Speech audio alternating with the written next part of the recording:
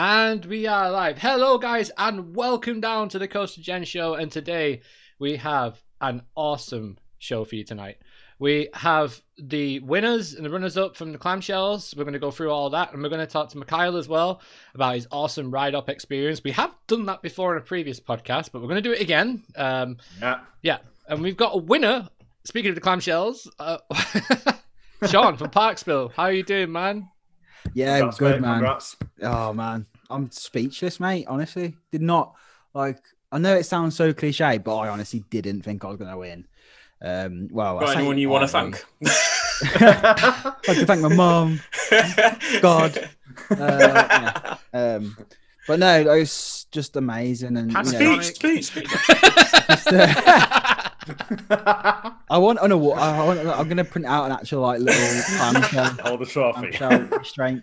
But no, it's just amazing. Honestly, it was just so good. And then I just want to thank everyone for voting because and even just nominating us, it was just so good. So yeah, I know it's just an award, but it's nice, isn't it? Just have it's awesome recognition, and it's nice to get the acknowledgement. Yeah.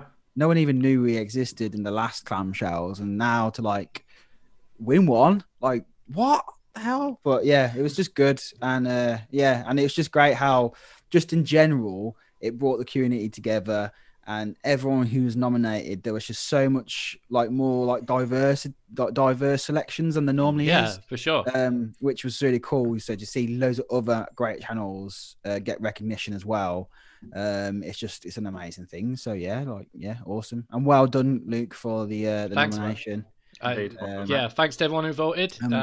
We didn't win. Well done. CoasterBot livestream won. Kieran came second, and we came third. But just to be in that list is incredible. I said it last week, say it again. Thank you so much. It means the world. And congratulations to everyone who won. And we're going to go through some of them right now. Just let me sort this out. Can I just say before you do, Sean, that diss track were absolutely quality. It's one of the funniest things I've probably seen. Oh, man. All of them. That was just mental.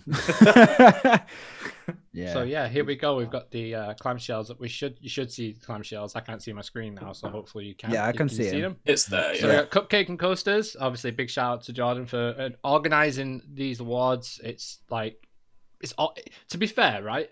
The best thing about this whole thing is how it's brought everyone together. You guys with your diss tracks and everybody just supporting everybody. It's been amazing. So yeah, thank you so much. Honestly, it means a lot, especially to us content creators, because there's nothing like this for us and really out there. So this is it's epic. It's really cool.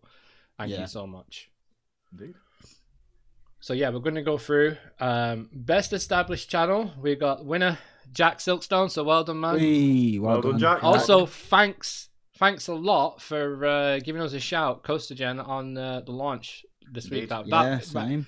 Not gonna lie, right? I was watching it and I was like, what? I spat my tea out. Your custard creams. Yeah, my custard creams. Absolutely epic. Yeah. Yeah, you got CoasterBot and then Pleasure Beach Experience. Yeah, fantastic channels, amazing, awesome. Yeah, and then you got best newcomer channel. Oh, very good. Who's that? I don't know who that is. I can't. Arch Nemesis. What's that trip spill? What's that trip? Yeah, trip spill. As if you remember that. It's crazy. Yeah. Well done, man. Congratulations. That's awesome. Thank you. Well done, dude. And and then we've got Archie, who won best small channel, runners up Parkspill, runner up again, man. That's Top Fuel Tourist as well. And then you've got best production, you've got Kieran, CoasterBot, and then Parkspill. Mate, you're all over this. You are. Literally, you're all over it. It's crazy. It's pretty mad, isn't it? I don't understand it myself, but it's best vlogger, you got Jack Silkstone. And you got Pleasure Beach Experience, Scott, and then Parkspill. Okay, there you are. To be honest, that's the one that it all surprised me. But when I was up against the vlogger category, I was like, mate, what? Against Jack and Pleasure Beach Experience, God, I was like, nah. But it's such yeah, for me, that was just so nice to be, in that category. It's like I just think I suck at vlogging. like we said last week, like it's one of them. Like to even be mentioned with these names is just crazy. Like it really is insane. Yeah, we're just like fanboys, aren't we? Really, like Yeah, we're like in like the first time Chris ever messaged me back from Screw Loops, I was like, Chris has messaged me back from Screw Loops. Like, what do I do?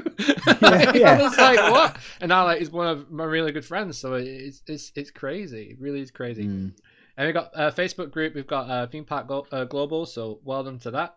And you've got Pleasure Beach Chat and then Just Talk Theme Parks, all of which are fantastic groups. So make sure you go over to Facebook and join them. It's cool. And anyway, speaking of Chris, funniest account, we've got Screw Loops and Digital Dan, Top Fuel Tories, second runners up, which is very impressive. And then Immersive means third. That's cool. And then we've got Best Game of Digital Dan. Screw Loops again is in there, first runner up. And second runner up, we've got Silverette, which is crazy. Like, but Dan, to be fair to Digital Dan, top guy, you know, you guys are all subscribed probably. The Planet Coaster contest he did during lockdown was special, man. He set a bar with really that. That was cool. Like I sent something in. I did it in about 2 hours, and I was like, nah, no chance, nothing. But just working. Damn near killed himself in the process, but,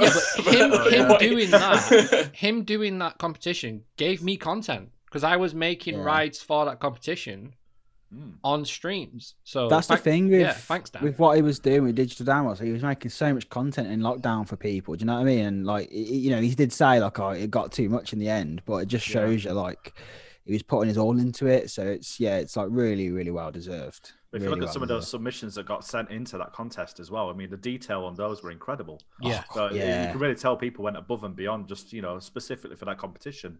Yeah. So, definitely. Awesome. And moving on to the next one, we've got Best Podcast. We've got The Launch taking the top spot there.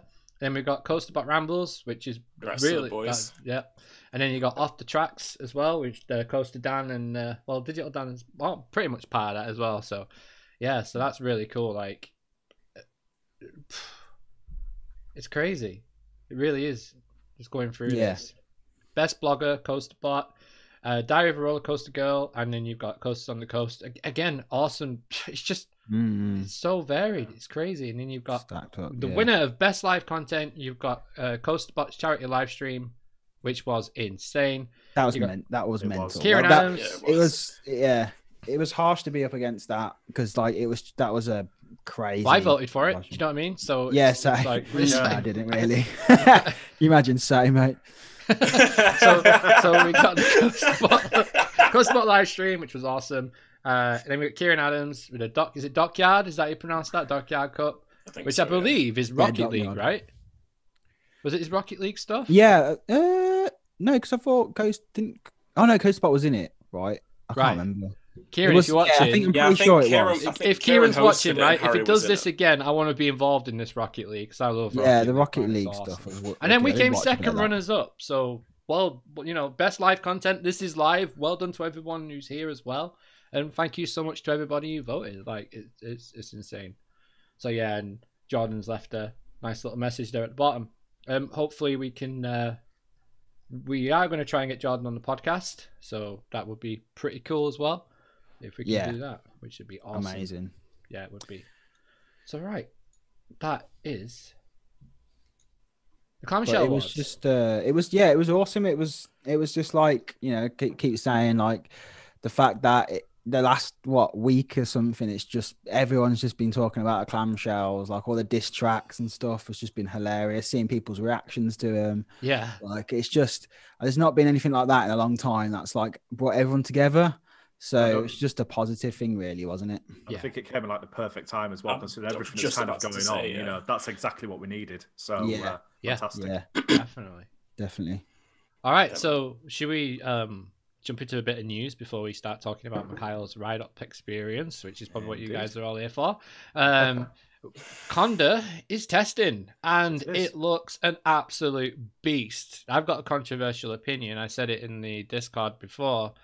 I think that first drop pretty much looks better than anything on Velocicoaster to me. It looks insane. The speed it goes up that lift hill. I'm gonna head back out. over. See you guys. The speed it goes over that first drop, and then that outward bank turn, just like just to see it running, I was like, you know what the craziest wow. you know what the craziest thing is? That was its first ever like legit test, and yeah, and it ran like, that well. It ran well. I'll be completely honest. It did look a tiny bit sluggish through the non-inverting cobra roll, but the rest of it, from what we could see from that angle, looked fine. And and that was on a cold December day in Belgium. Yeah. Can you imagine how much it's going to speed up over the next few months going into spring, and when it's eventually ready to open, it's going to be a beast. That's top 10. That's top 10 potential for sure, if not top 5. I mean, if you're on that back row, you'll get whipped straight down that drop. There's no two ways about it. You're going to be out your seat and down. Man, that drop looks insane. It looks insane. Like the speed it went up that lift hill, though, and the noise it makes. It flew over. It reminded me of Skyrush, that noise. I was like, what? I thought it was another ride in the background, maybe. Yeah, I did. Fire Crush Mark 2. Hell no. It was it was really cool to see, like, after talking about it for weeks and for months about it, and then to see it actually move. It was, and the trains look so damn good on the track. Like, when it came back into the brake run, like they zoomed in a little bit on that video. I hope they've done a landscape video, guys. Film it landscape. Like, seriously, like in 4K. Like, you've got your phone will do that. And it's like, it just looks so good. I'm stoked, man, because not only that, it's 2 hours away, so that is like pretty much on our doorstep, really. Isn't it? Yeah, we have no excuse not to get out there next year. No, there is no excuse. Seriously, that is firmly on that map right there. It's happening. It's definitely happening. Absolutely. I will say I'm still more hyped for Velocicoaster, but I mean, I'm still. Oh, don't get me wrong. I think I'm it's hyped, but that first drop just looks so much better than the top hat. That's just a personal preference, but I do think it's going to be, Velocicoaster versus Conda for best new edition. I think. You think Iron Glass is in that now? I mean, for me personally, I'm speaking objectively, yes. Absolutely. Sure. But I just think with the way I'm feeling at the moment and my affinity to just Intamin coasters in general, I'm most likely going to sway towards one of those, I think. But Iron Gwazi for sure is definitely in there from objectively speaking. It's kind of like, I don't feel like I need to like compare him, because I'm like, no. If you go into Florida, if you go into Orlando to ride a Velocicoaster, then you're gonna go do Iron Gwazi, aren't you? You're a win-win, aren't you? You're not losing out on anything. I think unless you're from last year. Apparently. If I had to choose out of like either one, it would be Velocicoaster, just because I like theming, and I'm a big fan. I'm the same. Blitz coasters, it is, Taron. Again, gotta mention it. It is my number one coaster, and it's I'm just gonna have to be a thing now. I need a little sting, don't I? It's like the weather segment on a news channel. And now to Sean with Taron. section. Until it gets beaten, it's getting mentioned every week. But I'd say like I am probably most excited for that. But like you say, like it's gonna realistically, am I gonna get out to Orlando next year? Probably not. But I'm definitely getting over to Europe if we're allowed to go. It's happening. A big trip next year is happening around Europe. So I can't wait to ride this. What do you think, Joe? I think, to be fair, it looks absolutely insane. It really does, and there's a lot of good sort of new additions coming next year as well. But for Velocicoaster for me, it takes it because I'm a huge movie fan. The elements look really, really cool. It's something completely different, and also with it being Jurassic World, one of my favorite film franchises. So I'm probably the most excited about that. But there is so many new additions next year. It really is hard to call. It genuinely is. It's just Intamin, isn't it? Like, even if you go from here, like the Intamin coaster at Flamingoland, like, exactly, and you've got that as well. So. Because I've got to say, but the Mac, Intamin are setting them. Yeah, Intamin are setting themselves up to dominate the 2020s, I think. Oh just yeah, with the kind of groove that they're finding themselves in. Again, And then you got the single rail coaster at Luna Park as well, yeah. which yeah. so yeah, I'm just wondering whether, because like I'm a massive fan of like Jurassic Park, the film. It's like one of my favorite films. Yeah, ever. likewise. Jurassic classic. World, not so much. I wasn't that big of a fan of it. Like I liked Chris was it Pratt. all the what did they call it when the brand placement? What did they call it? Product placement. Oh god, yeah, that was bad, isn't it? Like, but, I mean, It's not even just that though, because like obviously they've gone in the whole CGI sort of direction. Yeah, the animatronics had a classic feel to them. So saying that, I think they corrected that because with the second Jurassic World film, was it Lost Kingdom? Lost Kingdom, Fallen Kingdom. Fallen Kingdom, yeah. Fallen Kingdom, yeah. They had a lot of animatronics in that looked like it looked so good. But the thing is, they were so good that they looked CGI. They took away from it. And there's that one scene where he's like stroking it in the ship or something on the cargo ship, and that's like an actual CGI, like massive thing made, and it's breathing. And it looks incredible. Wow. But yeah, it's just crazy to build such a major coaster on and the banking on it on that series being as big and having that longevity as like Jurassic World has had.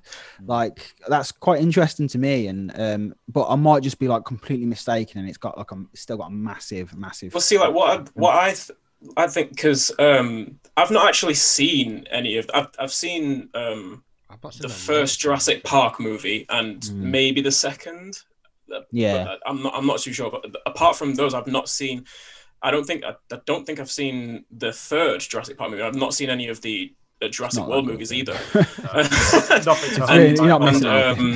But the Jurassic Park section of Islands of Adventure has always been one of my favorites, just because of the setting and because of how how drawn to authentic looking theming I am.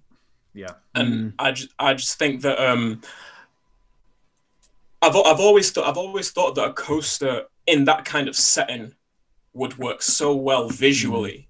And when it was sort of rumored before Hagrid's opened, I was like, that is the spot they chose is the perfect spot for a thrill coaster at that park. It just shows it off really well on that waterline, doesn't it? Right in front of the Discovery Centre as well. Absolute perfect location. Yeah, it's placed absolutely to perfection. An artist has gone right. What angle? There, right there. But that's where it's going. View lines. Yeah, imagine being the one that decided where the position was for that coaster was, and then seeing that Heartline roll for the first time. Yeah, they'll be like, like that. Yeah. Like Sean his diss track. That's me. I'm gonna shout the guy out who's behind all the art direction for Sure, man, if you know who it was. I don't know him. I know who it is. It's a guy called. Sorry, on TV. It's a guy called Gregory Hall, and he was the senior art director for the entire project, or still is. And he's done so much work on previous projects at just within at Universal Parks. Like he designed Hagrid's trains. Wow. He did a lot of the revamping work on the new Hulk. It's got a bit of experience then. Hulk's trains. Oh yeah. Oh yeah. Just a bit. And just to consistently, put out work of a standard like this is something to be said in itself. But like since the announcement's been made, he's been interacting. Like I've seen him interacting a lot more on like Twitter with people, showing off his work and stuff, and then just answering questions that people have had on the project, how to get into his line of work. It's so cool to see, and I love that interaction, and I love the sort of like attempt to bring people into the inner workings of that world, and provide and shed a bit of light on how to get into that world yourself. Like a unique insight that you wouldn't ordinarily get anywhere else. Yeah. Has he inspired you, Mikhail?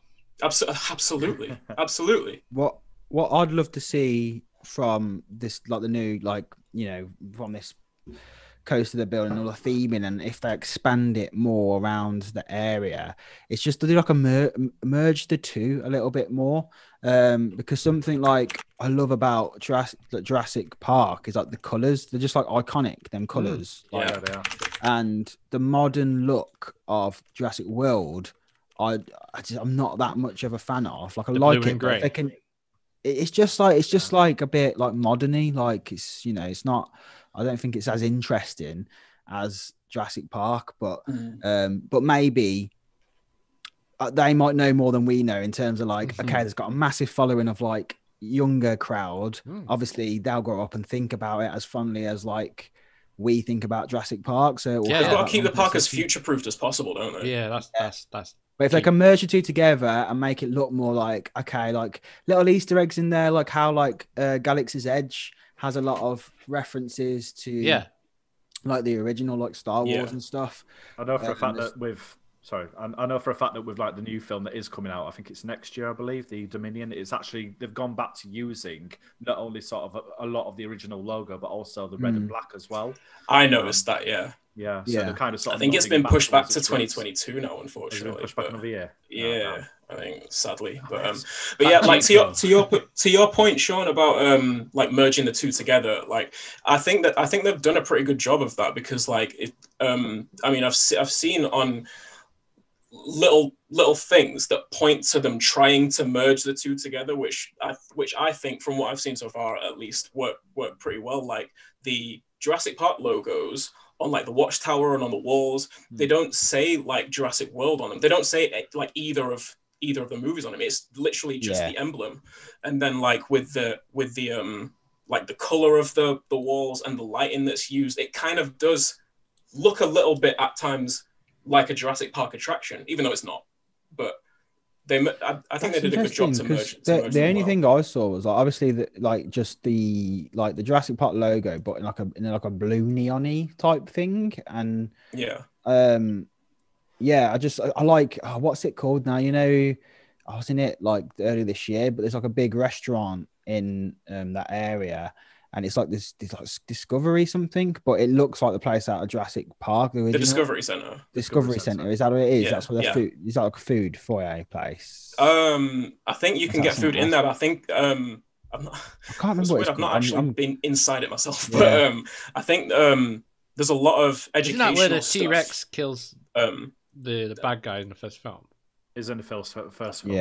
Bad guy, bad dinosaur. But I love that the look of that building. It's just so like looks like it's so iconic, and like it just looks more like almost more like not tropical, but like just more vivid colors and stuff. It does kind of look tropical because it was an island at the end of the day. Yeah, it's an island, isn't it? Yeah. But they must be merging that together, and I can't wait to see how they do it. But yeah, I'm just looking forward to seeing it. But like I say, like even though I'm not as big a fan of the Jurassic World themes, anything that's theming, anything that's got a story, if they can just put a story together and tell it so like good on any kind of coaster or ride, then I'm in it 100%. I'm just so interested now to see what other theming elements are in like the experience as a whole, because it looks like it's going to have a wicked pre-launch show before the first launch, and then there might be a pre-show in the queue line. What are we going to see in the queue line? What is the station going to look like? The queue line. It's going to be. If anything, if Hagrid's and Forbidden Journey and the other Harry Potter ride, Escape from Gringotts, like. Their queues are just they're better than Disney's queues. Like they are like it's unreal because like Universal, you go to the older Universal rides, the queues are like so bland. Like even like Spider-Man, it's just like it's just the same. I still do like Amazing Spider-Man's queue line. I do like it, but it's not engaging. It's cool because if you're a fan of like the comics and stuff, it feels like you're in that. But you compare that to especially when like you're walking through the offices and stuff. I like the setting of it, and it's the start of something looks good. I'm not done it, but it looks. But good. it's still like a major cattle pen, Whereas a bit, like especially in that first. Yeah, That's that first perfect. room and the Yeah. well, the two rooms of Cattle Penny, but then but the newer rides it's because it's not a cattle, it's just straight rooms. You can go into one room. It doesn't feel as bad. You don't because there's nothing worse than being able to see where you need to be and then getting there. Do you know what I mean? That makes I feel like that makes the queue feel longer. Whereas if you're just going through rooms, I was just gonna ask that. Did it feel shorter when you did Hagrid's because of all the theming and everything? well, we around? waited. I think we waited about an hour and a half, which was not bad for Hagrid. Did it feel like no? It went really quick. It went really quick. It's easy to say now. Same with same with Forbidden as well. Like that was like we had the option to do. Forbidden Journey's queue line is so good. It's amazing. It's so incredible. good. Like it's just everything. If I mean, I grew up with Harry Potter and stuff, so I knew I know the lore. So like going through it, I could like spot little things, little details, and little things Easter like eggs and sort of hidden details and stuff like that. Yeah, and it's just incredible. So if that's like you say, if that's anything to go by, I think they're going to be a really really good. It seems like they're getting better with every like ride. It really does. They're just finding ways to top themselves. Feels like you're with every attraction. Immersion is get to Florida. I mean, even Hogwarts Express, I forget about that all the time. But like to be in Orlando and then go into like a London train station, and it's like it's weird for us because it's like just being back at home. But like it's obviously for like Americans and stuff. They're like, oh god, it's really authentic and stuff. But even that was like every little detail was thought about. Like even just like having the luggage trolleys like parked up and things and like it's incredible, like it's really cool. All the props that were around as well. And having like all the boarding times. That's going to be weird, that, isn't it? Like, I was just thinking then, like you're going from Orlando, you got this lovely environment, and then you go on a train, effectively in England when you're on holiday in Orlando, and then you come off it like back in Orlando. I wanted to get away from England. It's like if you're feeling homesick. Oh, you see, like you're on the ride and you go over the M6 and you're just like, what? Serious? Yeah. Like, wow, them cars are close together. Our roads are really small. No, we said we were just like, nah, there's no traffic, mate. It's not realistic at all. Right out of this attraction. That's funny. But it was funny because when we were on it, like we were like with another we were like with an American family, and they loved the fact that we were British. And they were like, "Oh, it's so much more like immersive because, like, you're British."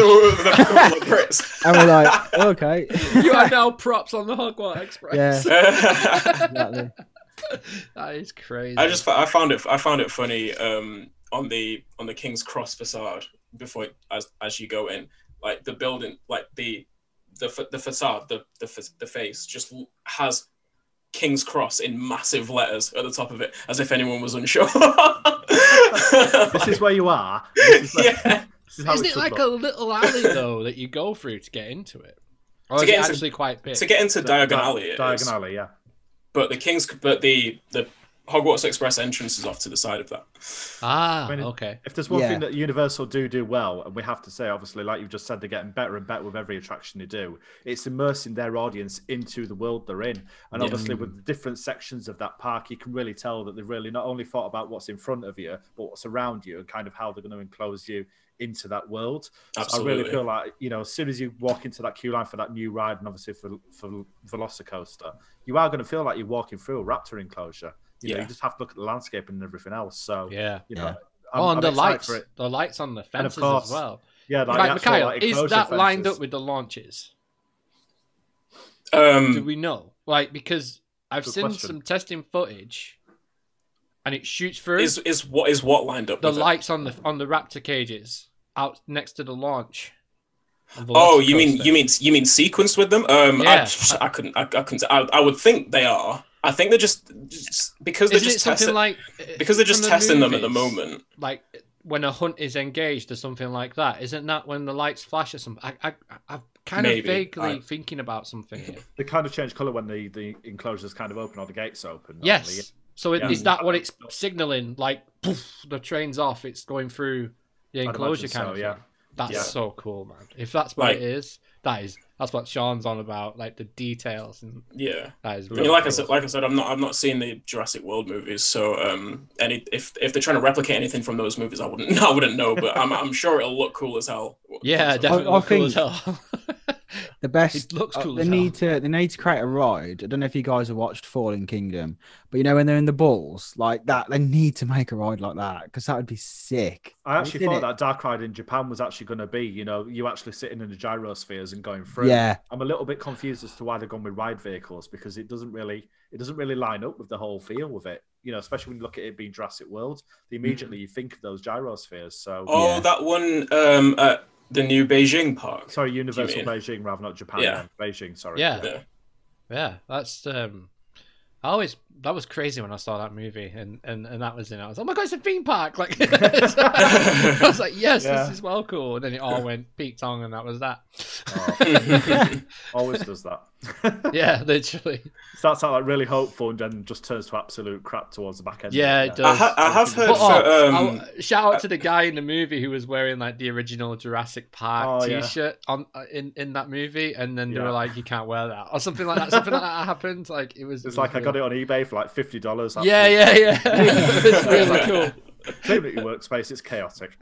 Yeah, it's crazy. I have heard for the river adventure ride at Universal Studios Hollywood, they might be putting in a gyrosphere as a prop in one of the sections of that ride. I don't know how true that is, but I think they might be trying to incorporate a gyrosphere into that ride, which would be cool to see. The main question is, do we ever think we're going to see the river adventure over at Universal Orlando get overhauled into that theme, or do you think it would stay as Jurassic Park?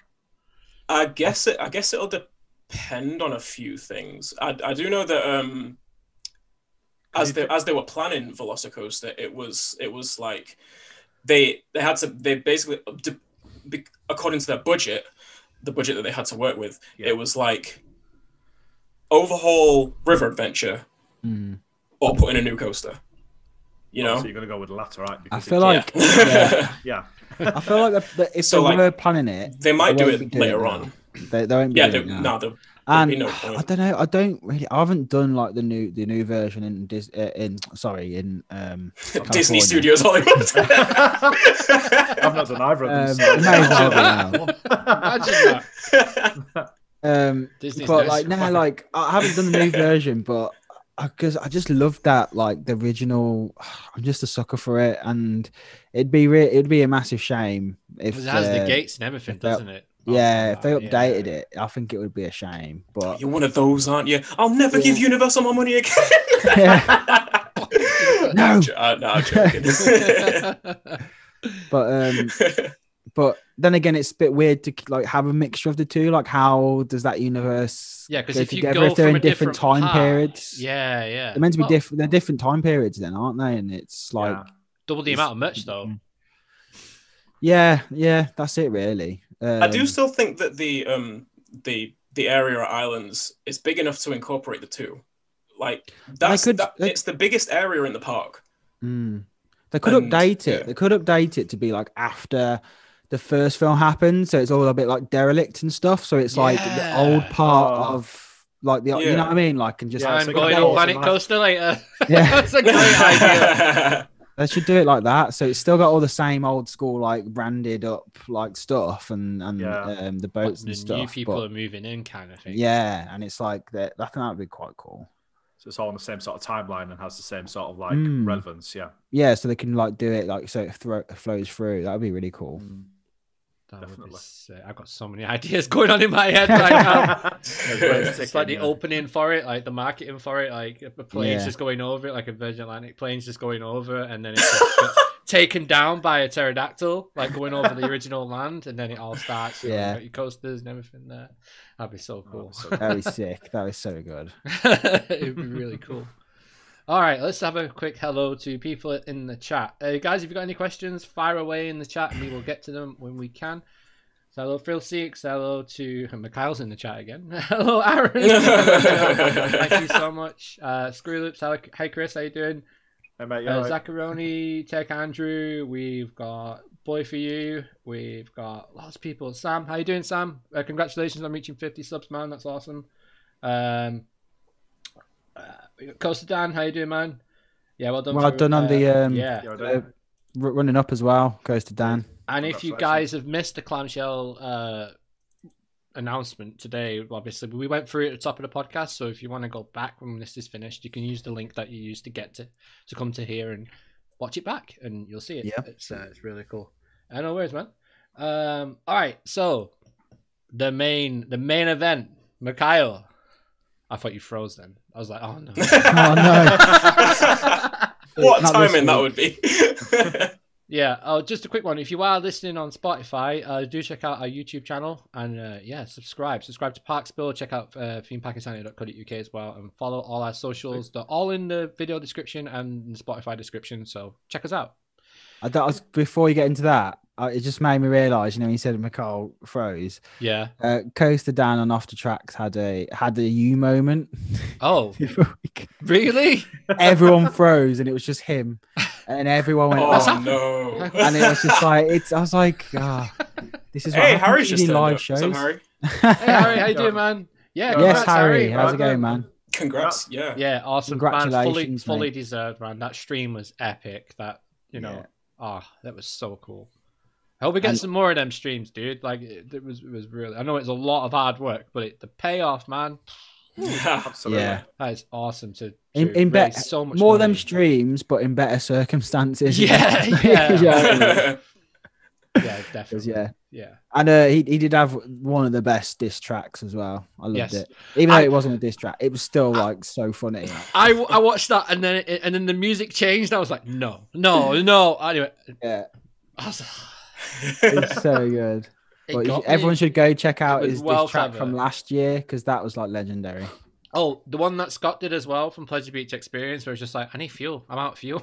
Yeah. It's just like, I need that. That was so good. So much. My Greg's is shut. Yeah. Damn. Why did Greg's close so early? It's not fair.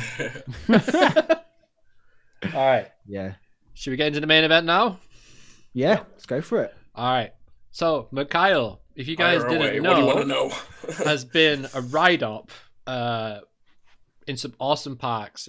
Busch Gardens, Hershey Park, Whitewater Valley as well. And it's... How was it, man? How was operating, and what rides did you operate? First of all, I hate it. I'll never do it again. No, I'm joking. No? That's why you've not been for Mingle. It was, how do I even sum it up? Really, it was like everything I wanted it to be honest.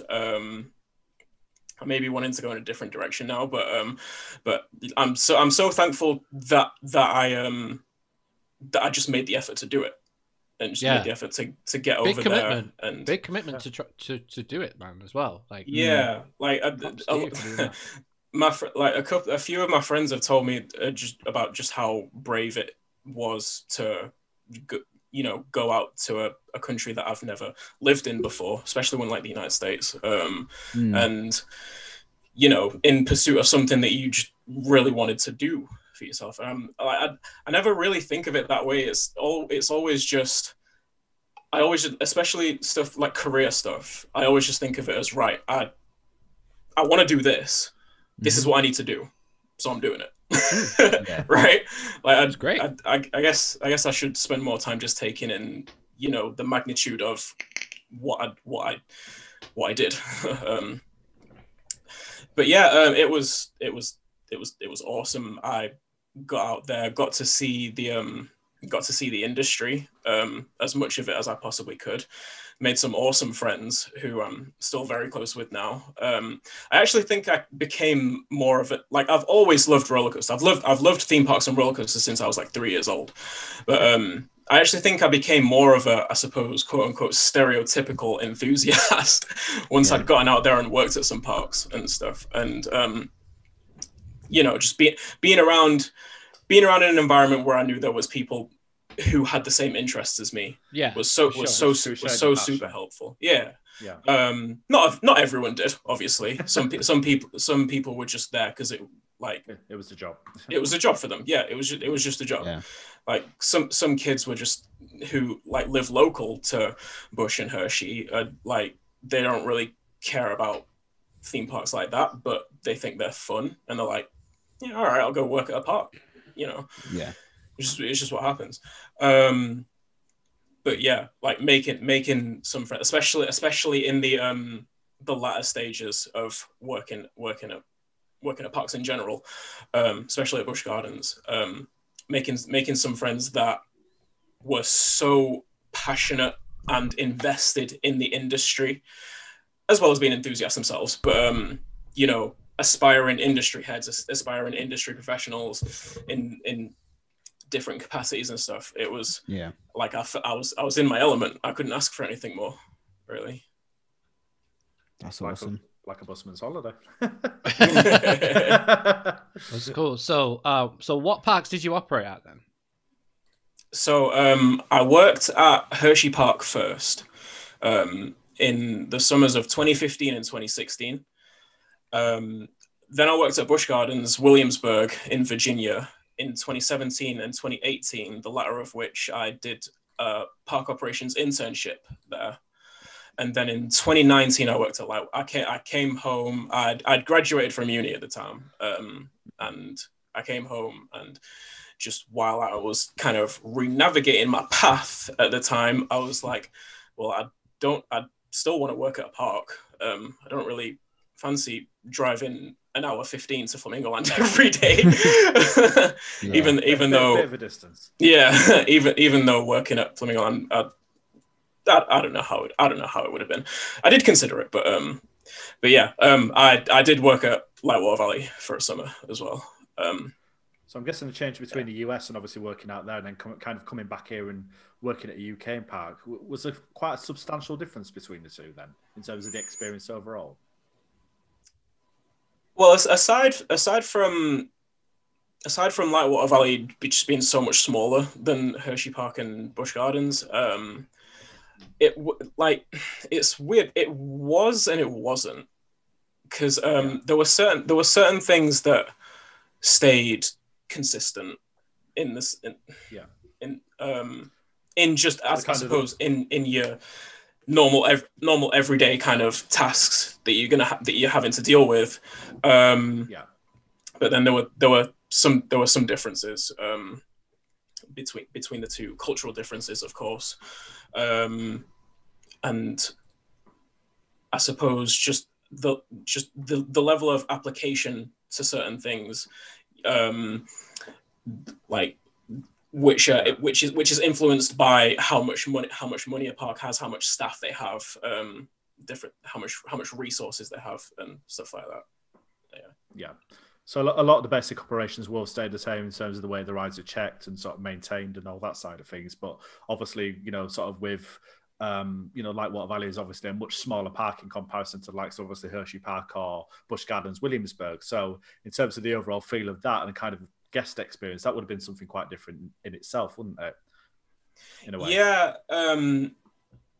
I kind of think, again, it was like there was similarities and differences, but like when thinking about if I think about the general, like the majority of guests that I interacted with at Hershey Park and Busch, there were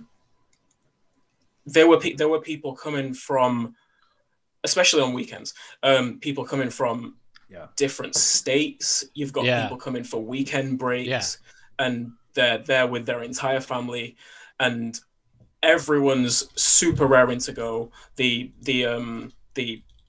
weather's a bit better. It's a bit hotter. Just a little bit, yeah. Just a little bit. And like people in general in the US, I like to think of them as more exaggerated versions of British people. Yeah, really. Sort of like really flamboyant. And... I think just less cynicism than British people in a way. Like, do you know what I mean? Yeah, like we're quite. I'd say it's more like we're well held back and probably like we're much more reserved. Yeah, much more reserved, sarcastic. Like, Yeah. yeah, Off the cuff humor, dry humor, stuff like. yeah. We dry- don't really dry care. We don't comments, tend stuff to like that. care if we come across as like not in a good mood. Mm. Whereas I feel like Yeah. when I go to America, it's like everyone's just so happy, and I think like even if they've had like a crap day, they just seem, I don't know. Obviously, it's a massive generalization. Yeah.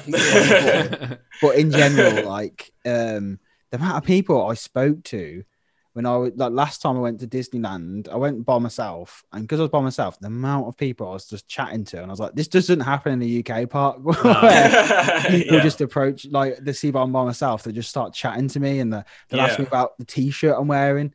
These aren't people who work at the park; these are just other people. I'm Yeah, like when you're in yeah. queue Mad, lines and like, stuff. Yeah. it's crazy, but And it's it's nice. those kind of conversations that I didn't find myself having as much with and I know I can only speak for a small sample of UK guests having worked at Lightwater Valley. It's not like I worked at Towers or Thorpe or anything like that. Mhm. Sure. And I mean, Lightwater is the only UK park that I've worked at. So I'd like, but like back to the point, like those kind of conversations, I would say anyway, near as much at Lightwater as I did at the other two parks. Just going queuing up, getting on the ride, and, Yeah. and getting off. Like, Yeah. that's it. That's what Yeah. they're doing. Yeah, it's yeah, like the Americans are so conversational, so Yeah. forward. They're gonna ask you things that they're gonna tell you stories about, you know, the last time they came to this park for a weekend break, Yeah. and why they decided to come here instead of, you know, the nearest park to the one Or we're Vegas. at and stuff, or Vegas, yeah. Yeah. That's my experience of America. Yeah. That for me. And I suppose naturally, with me being British, they were going to be a bit more inquisitive as to what the hell I was doing. Yeah. as I'm well. also a British guy. As here. well. I was shocked when I went to America how many people didn't know where Manchester was. Like, legit. I think it's difficult, isn't it? Because I mean, over here, where the country is the size of like a state, Stamp. like you know what I mean? Yeah, it's like ridiculous. So it's like us knowing different areas of like one state. It's, I guess, in that respect, it's pretty crazy. But they're so close to each other that it's like it blows the mind when you say like, oh, you can get to Scotland, you can get one side of the country and the other in like a day. Like that just blows their mind. So everywhere's London or whatever. Yeah, everywhere's I mean, how long? Like us, Yeah. us three. I know Sean, you're more Midlands, but like us three, we're all from the north, aren't we? Like, how long does it usually take for us to get down? Like, not even to London, but like to like even further than that, going down to like Reading and well, I've been to Bristol, Bournemouth, and I think it was like 5 hours, more like exactly. Yeah. Like you're talking like 5-6 plus hours. 5-6 plus hours will get you from one side of Pennsylvania to the other. Yeah, was it El Toro Ryan was talking about when he worked at Cedar Point on the Drunk Riders podcast, and he said he was literally commuting to like Cedar Point. And it was like, how long did it? I can't remember how long he said it was. It was like 9 hours or something like 9 that. hours work commute. Literally, him and his friend, I can't remember his friend's name, but like, because I think El Toro Ryan lives in New Jersey, and that's why he was working at Great Adventure, Six Flags Great Adventure, and like they would commute from New Jersey to Cedar Point in Ohio. Skip it, like complete, like they're going straight through Pennsylvania. And yeah, it's like a 9-hour journey. I think he only worked there on weekends, but still though. It's crazy that because they must hear and we go, it's been a long journey for this park day today. It's like hour 3 and hours. Hour and 45. It's like an hour and a half. Hour and a half. Pretty far away. We're really lazy people, right? I said that. I said that in my Chessington one recently. I think I was just like, we haven't really been to this park much because it's quite a long journey.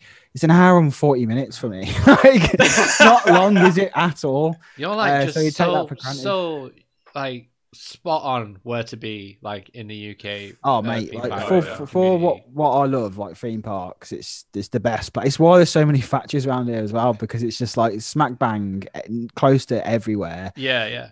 Except like Scotland, I guess. But but still, you can still get up to. I can still get up to. I've got up to Edinburgh in like just under 5 hours before my dad lived there. So it's like you can go straight up. You know the good ways to go. So I love it.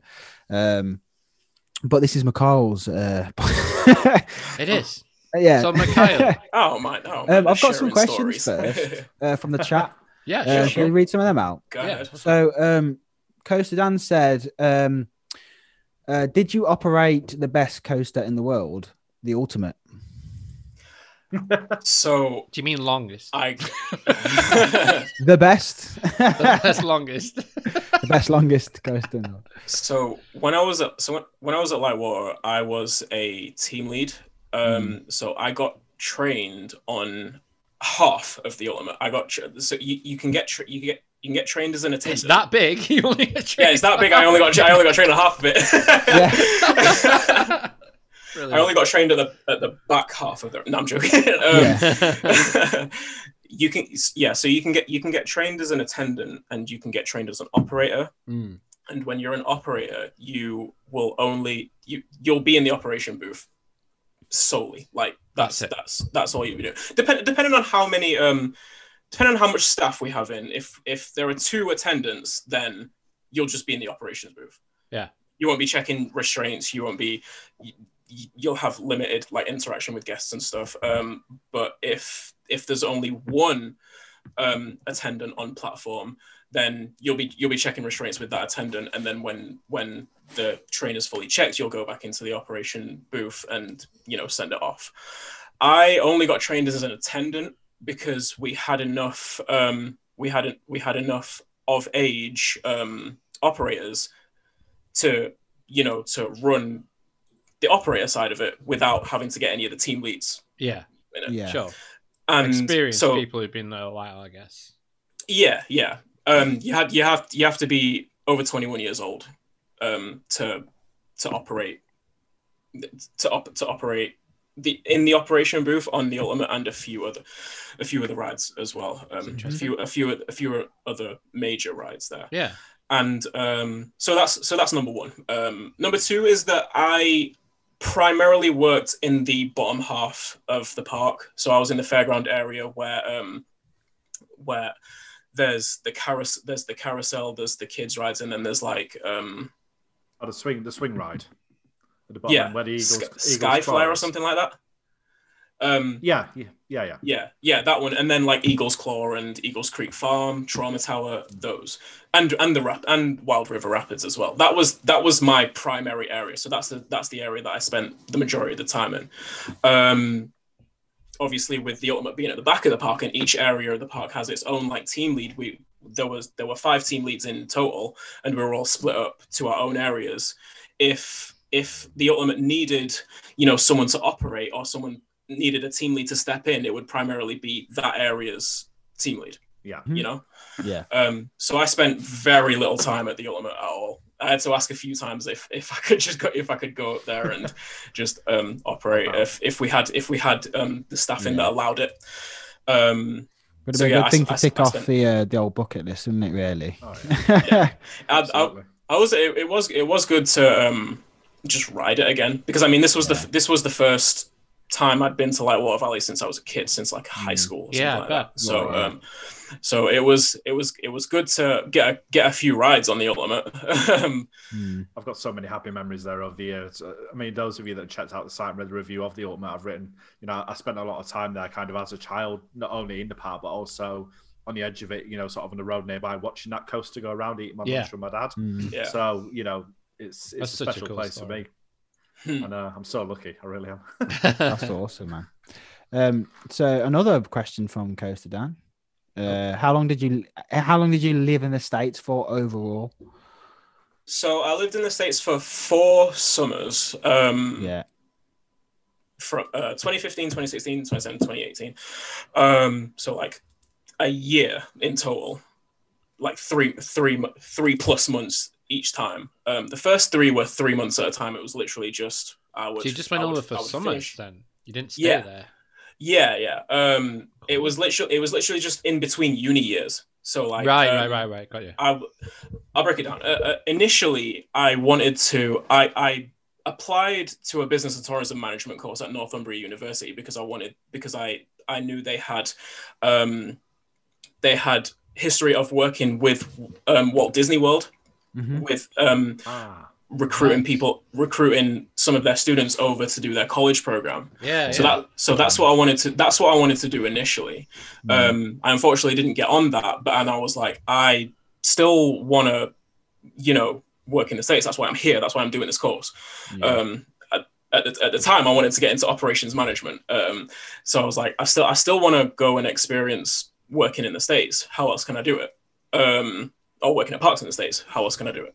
I came across a recruitment company called Yummy Jobs, which is and that's a ridiculous name, I know. But it's a pretty yummy job, though. Right? It's a very yummy job, yeah.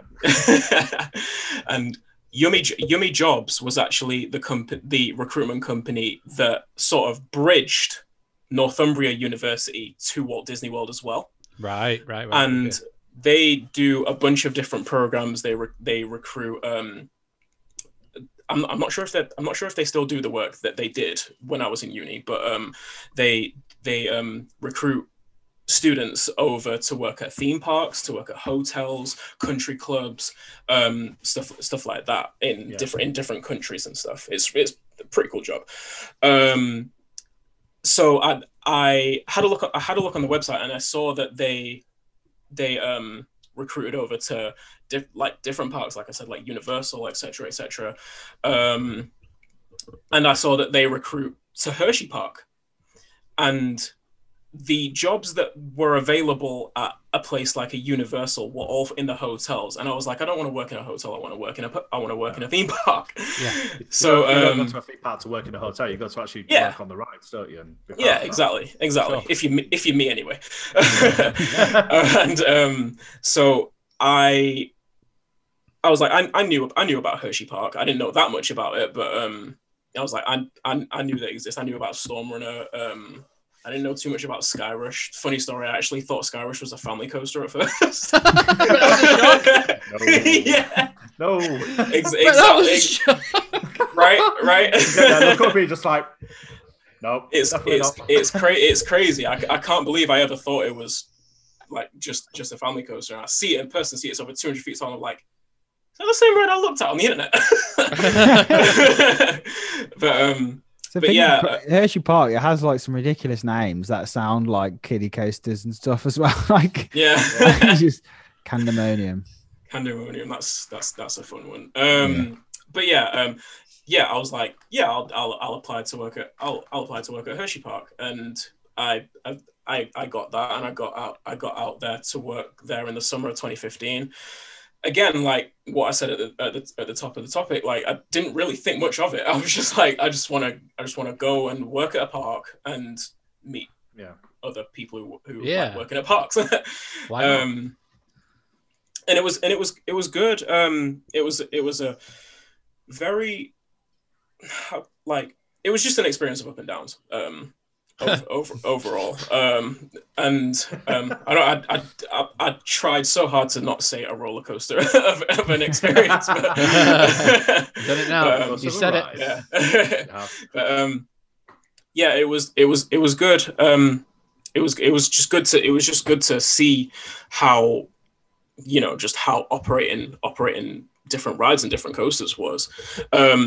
One thing I do regret from working at parks in general is just that I do just wish I had been more inquisitive while working. I wish I would have talked to more maintenance team members actually, and get like deeper inner workings of different processes that you don't really see even as an operator. More just like the communications between parks and manufacturers, parks maintenance teams and manufacturers, stuff like that. I still I got a little bit of it, but I could have asked. There are so many questions I could have asked, and I just didn't. I just didn't think to ask at the time. I guess I was just too engrossed with, doing what I was doing there. Yeah, and it happens. Though. We all get that. Because like when you're in a job and stuff, you're just doing your job, and you feel like you're in that. You've got infinite time, don't you? Yeah. This is now, and you just keep on going. So yeah, it's easy to look back and go, I wish. I look back and go, I wish I'd just had an experience of even one season at a theme park just to see like that, working. Yeah, and I would say if anyone is thinking of working at a park like in the future, like if you do manage to go ahead and do it, like the maintenance guys are always just so they'll talk to anyone. Apart from when they're in a bad mood because a ride won't work or something like that. But they will just like if you want to just ask them questions and stuff, they will answer pretty much anything that they're allowed to. They will, yeah, definitely. I think did you talk about, just for other people that are thinking about wanting to go over to like the States and stuff, did you mention about accommodate, like how did you sort accommodation and stuff? Yeah, so through Yummy Shops, so in Pennsylvania, I stayed in a city called Harrisburg, and we stayed in university accommodation, basically. So just university flats. Depending on the park, you could stay in some rented out flats. Well, some flats that the park have rented out. Parks may have their own accommodation that you can stay in, and have their own dorms. A lot of the Cedar Fair parks have their own dorms. Like Cedar Point does. I think Kings Island does. I may be wrong on that, but they might. And Kings Dominion also. And Carowinds. But yeah, they have their own dorms. Busch Gardens had their own little village for international students and American interns to stay in. Yeah. So like recruitment companies will work out, arrangements with parks to send over international students, provided and either the park will provide accommodation, or the recruitment company will work with the park and with another, maybe it might be a uni, it might be another set, a company that owns, like a block of flats or something like that. They will work something out for you. You won't have to go. You won't have to go over there and like find your own place to stay or anything like that. They're gonna make it as simple as easy and as stressless for you to go over there as possible. Is that because obviously a lot of these parks like in America, like they don't have like the seasons we have. They're a lot longer, aren't they? Yeah. If at all, they should do. They might even not have been short for that long. Will they have people in term time, for example, like they have the local university people working there? They'll go home, and then that's when they get in people from outside. Like the vast majority of just people who work at parks in general are students, are either college students or high school students, and then you'll have your just like older employees who are maybe retired, and they'll work there just get out the house. Just get out of the house. Instead of taking it's a good thing for the students to get in there and experience working in a place that is realistically so much different from working in like a Foot Locker or just some store, some grocery store somewhere like that. But the kind of downside, I suppose, depending on how you look at it, the downside to that is they all have to leave in like August, September, right? Unless they live locally, then they can work weekends and stuff as well.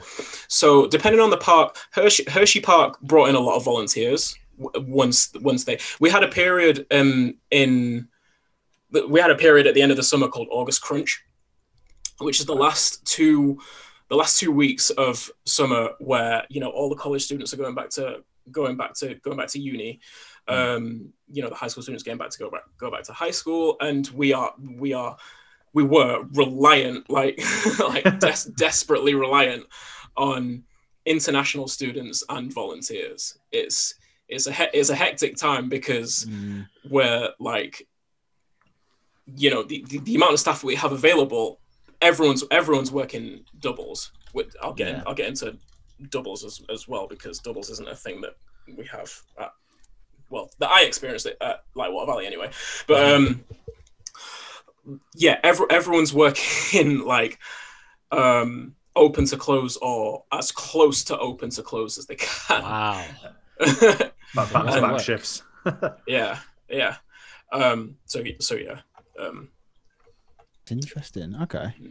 Very good. What else? There's another question. I can't find it now though. There's one. Oh wait, yeah. Sam's question. Yeah. Sam's question is a great question. Yeah, it is. He said, "Hey, Mikhiles, did you see / follow the construction of any major coasters whilst working out there?"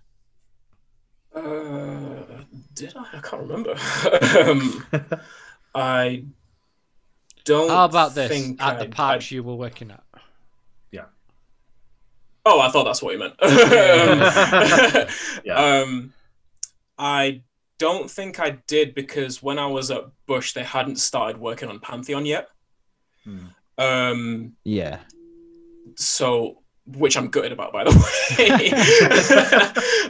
Must have just been at the parks at a really unlucky time when nothing was happening. Yeah. I narrowly missed out on Bush starting work on Pantheon, although I did have a good chat with the director of design and engineering at Busch Gardens about Pantheon. What has turned out to be Pantheon. That wasn't quite what they originally wanted at first, but what turned out to be Pantheon. And at Hershey Park, it seems like I narrowly missed out on Pandemonium. seeing Candemonium and Chocolate Town. Damn. So yeah, time bite me in the arse again. One thing I did see was we took a trip. Me and a friend of mine in my second summer working at Bush. We took a trip down to Carowinds and got to see the beginnings of the work site for Copperhead Strike. Nice. Oh wow. Ooh, so that's cool. Yeah, that's pretty cool. I'm not sure if I don't think anything had gone vertical yet, but like the construction walls were all around the area, and they had a load of like just marketing and hype posters on there, you know, just like teasing the storyline of it and stuff. I've got a load of pictures of them all on my phone and stuff. Send them over. It was cool to see. Yeah, I'll see if I can find them. I know there's somewhere. I'll see if I can find them. I was looking through my Facebook pictures the other day. I was looking through the CoasterGen Facebook pictures when I was there for Icon, when that was first being done. So just seeing all construction photos, man, I love seeing them. It's so cool. Yeah, I love it. Apart from Smiler and Icon, I think that's the only two. Like, I can't remember any. Every time I go to a place, like they're park secretive about it. For example, like when I went to Fantasia-land, like, I couldn't see anything. Would have seen Wickerman, right? Oh, Fantasia-land, the worst. Oh yeah, Wickerman. Yeah, of course, Wickerman. Next to Granny. Yeah, like, come on. Like, Tron, you could hardly see Tron at Magic Kingdom. You had to get on. I imagine, when you was there, did it saw a little bit of it. There was track up. There was a track there, yeah, but because this was only like was March, this was like March. Yeah, we were there, so you could see some track, but only if you went on the People Mover, nowhere else. How big was that track? Just to go slightly off topic. What's that? Sick boy. How big is the track? Yeah, track spine. Yeah, it looks massive. Mental. But yeah, Cosmic Rewind. obviously all indoors, couldn't see any of that. Saw Velocicoaster's like footers going in, like they drained the lake when we was there. So we saw like that, and it's funny because they've got just when you're going through Jurassic Park and into what's the next section? Is it like the cartoon like Toon Lagoon? Toontown Lagoon. They had like a crossing where where they're having to bring in everything out. So like they'd literally have two people standing there all day with a rope, like do that. Trucks would come in. Obviously, at this point, I had no one had no idea what the hell's going on. We were just like, oh, I wonder what they're building over there. Might be pretty cool. Little did I know, I was like seeing like something that was this epic. I was like, there's definitely I was like thinking like Jurassic Park kiddie maybe like a little kiddie coaster or something. No idea what was happening there, but yeah, it was still awesome to say that I saw some construction for Velocicoaster. Yeah. So at least I can say that, you know. So. But the coolest thing that I ever saw was Red Force PA. That was cool. Oh, I bet, man. Oh, I saw that in 2016. I think it was. Is the last time I went 4 years ago. Yeah, 2016. I saw Red Force. It wasn't open at the time, but I saw how massive it is. Yeah, so we were there, and it was before the Ferrari sign even went up. So it's just before all the track was complete. But I think they were halfway up, and even at halfway I was like to my dad, like, this is going to be massive, this thing. It's huge. And actually we went because we walked, because there's a cinema at the top end of that, which people don't know, and there's a decathlon store as well, which is really cool for sports stuff. If you want to get some cheap sports stuff while you're in Spain, it's cool. And so we were walking up and down that bit, and every day we're seeing like extra track going, extra piece of support going. It was mad, man. It was really cool. I got all the photos are on our Facebook. If you go through our Facebook and just go through our albums, I think it's a Spain album. I think it's there, so just check it out. Wow. But yeah, it's really cool. I just love that. The first thing when you land. Yeah. Is it Salou Airport? Is it Salou? Rias. Yeah. Rias. Yeah, that's it. Yeah. When you land there and you just see Red Force and you can just see that Shambhala. Like, honestly, I was so excited. And the wonky Huracan. Yeah.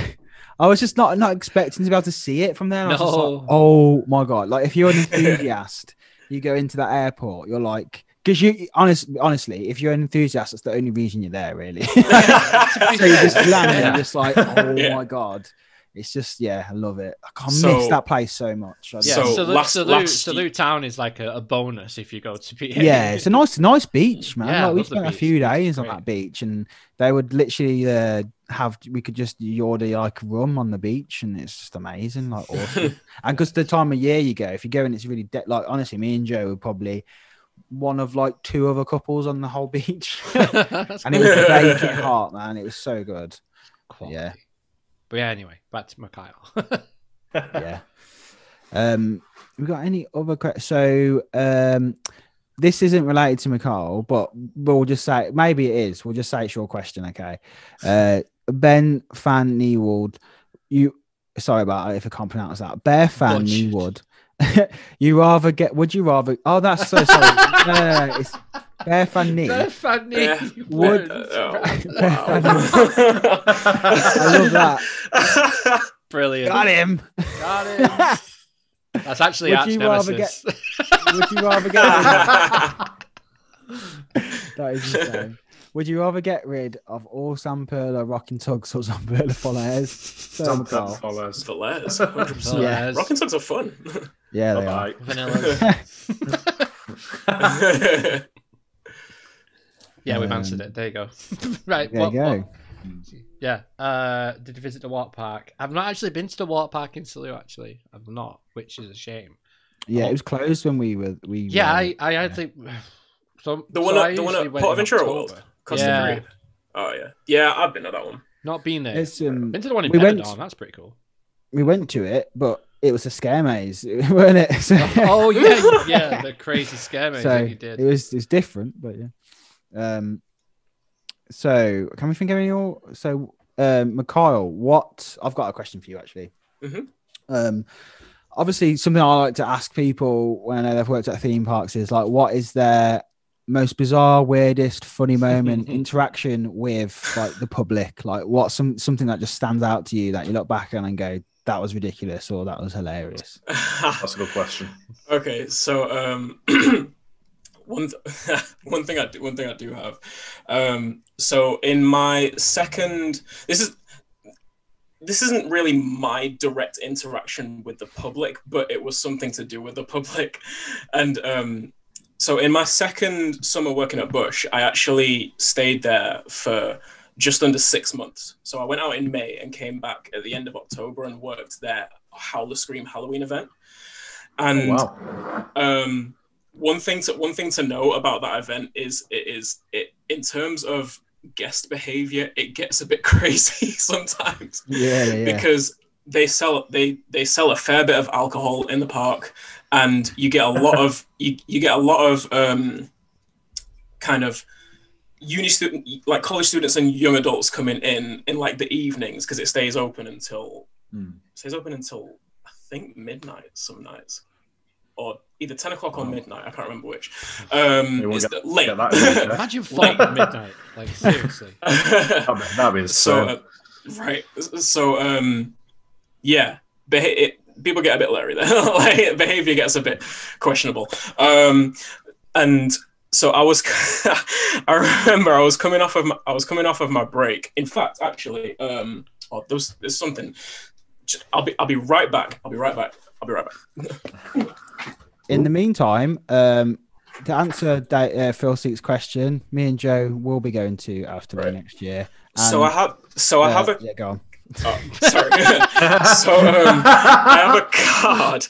I have a card here with just a number of radio calls that we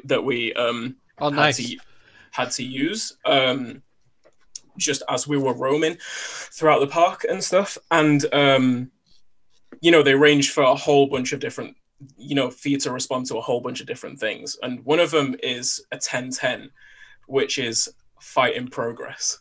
Oh.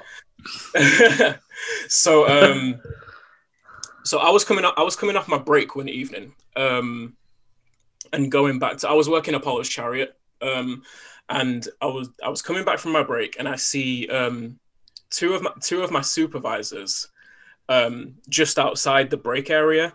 So I was like, oh, I'll walk with that. I'll walk with them back to Apollo, and just as I was walking over to them, I just hear on my radio, 1010 at Apollo photos, 1010 at Apollo photos, and my supervisor is in front of me, and it must have been like a good amount of people there. It must have been like more than just like one-on-one or anything like that. It must have been a fair few people, because this man, when I tell you, I have never seen a man turn and run, just bolt it so fast in my entire life.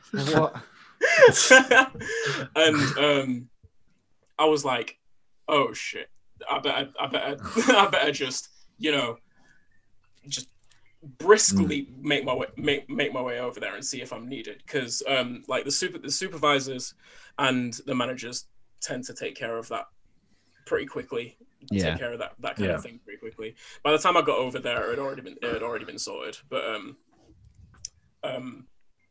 I guess I didn't get to see it, but I guess some managers got there and handled it pretty quickly. But it was just so funny to me, just to because literally I had him in my sight, and then I heard it on my radio. I looked down. And I look back up and just gone. He's out. I've never seen a man run so fast in my entire life. It's like Roadrunner. It's like, Definitely. But yeah, there's been a few stories. There's been a few stories like that. Like that same supervisor has chased like a guest onto train tracks before and stuff like. Oh my god! It's crazy. I've just seen loves the drama. That's what it is. Like he's like Superman. He's waiting for that radio call to go off, and he's just like, and then like, yeah. I mean, I was What's on the glasses? watching, just I've always been interested in like being on that side, like the staff side of the theme park. Just the amount of stuff that goes on in like Well, it's just that one day. Pleasure Do Beach you know what I mean? documentary that did that to us, isn't it? Yeah, it's just like this. I mean, I watched a vlog the other day, right? And it was a random vlog from like years ago. And it was these lads who went to Thorpe Park and like they got thrown out because his mate dropped his phone like in the stealth thing. So he jumped over into the fence, like into the ride area to get the phone. Oh, And then was like kicking off that they were trying to throw him out. And it's like, mate, you can't be in there. And then like he sneaks in again. And I'm just like, I can't believe I'm watching this vlog, but I'm just like, it just makes you go. He got back in. Yeah, he got kicked out and got back in, and I'm like, I can't believe this is a vlog. Wow. And to like, but I'm thinking that's one story I've seen. Like, they must see some crazy, like, some guy runs into an area and then wonders why he gets thrown out. Like, what? Yeah. Well, you ran into a ride area, you know. we had that at Apollo. One guy took it upon himself to go into the ride area, and like Apollo's ride area is massive, right? It goes away from the park. It's nowhere near anything else. You're literally just in the middle of a forest, but there just happens to be a B&M Hyper running through it. Right? So if you're not careful, right? Like with like a guy went in there to try and find his phone. We had to get park security and one of my supervisors to go and find him. Find him first of all, because the area is massive. Who knows where he got to? You had to go find him, bring him back to our backstage area, and he eventually got escorted out of the park. Like that stuff's crazy. We had one employee try steal a phone in a show, and like for that one we had to bring the police in. Like we had to take police reports. I nearly got subpoenaed. I almost had to go into court to testify against my witness statement and stuff. Wow. It's a lot of crazy stuff does happen, but it's also just like really avoidable stuff as well. Like it's just like really needless stuff. Like it's entertaining for the at the very least, but it's like when you see people like kicking off at like ride-ups because their kid can't go on a ride, and it's like it's for the kid's safety. It's literally like the train specification, the manufacturer's specifications. This restraint is suitable for this height. Like we're actually just protecting your kid's life. Okay? It's just meant. It just blows my mind that people can't get the head of it. Like that's not being an enthusiast. That's just like common sense. That's literally just common sense. Like the last time, the last Halloween was the last day we was at Alton Towers, and we was in the queue for Nemesis, and we was just go back to going to the station. We can see the brake run like very clearly, and the ride broke down because Nemesis just kept breaking down for the last 2 weeks constantly.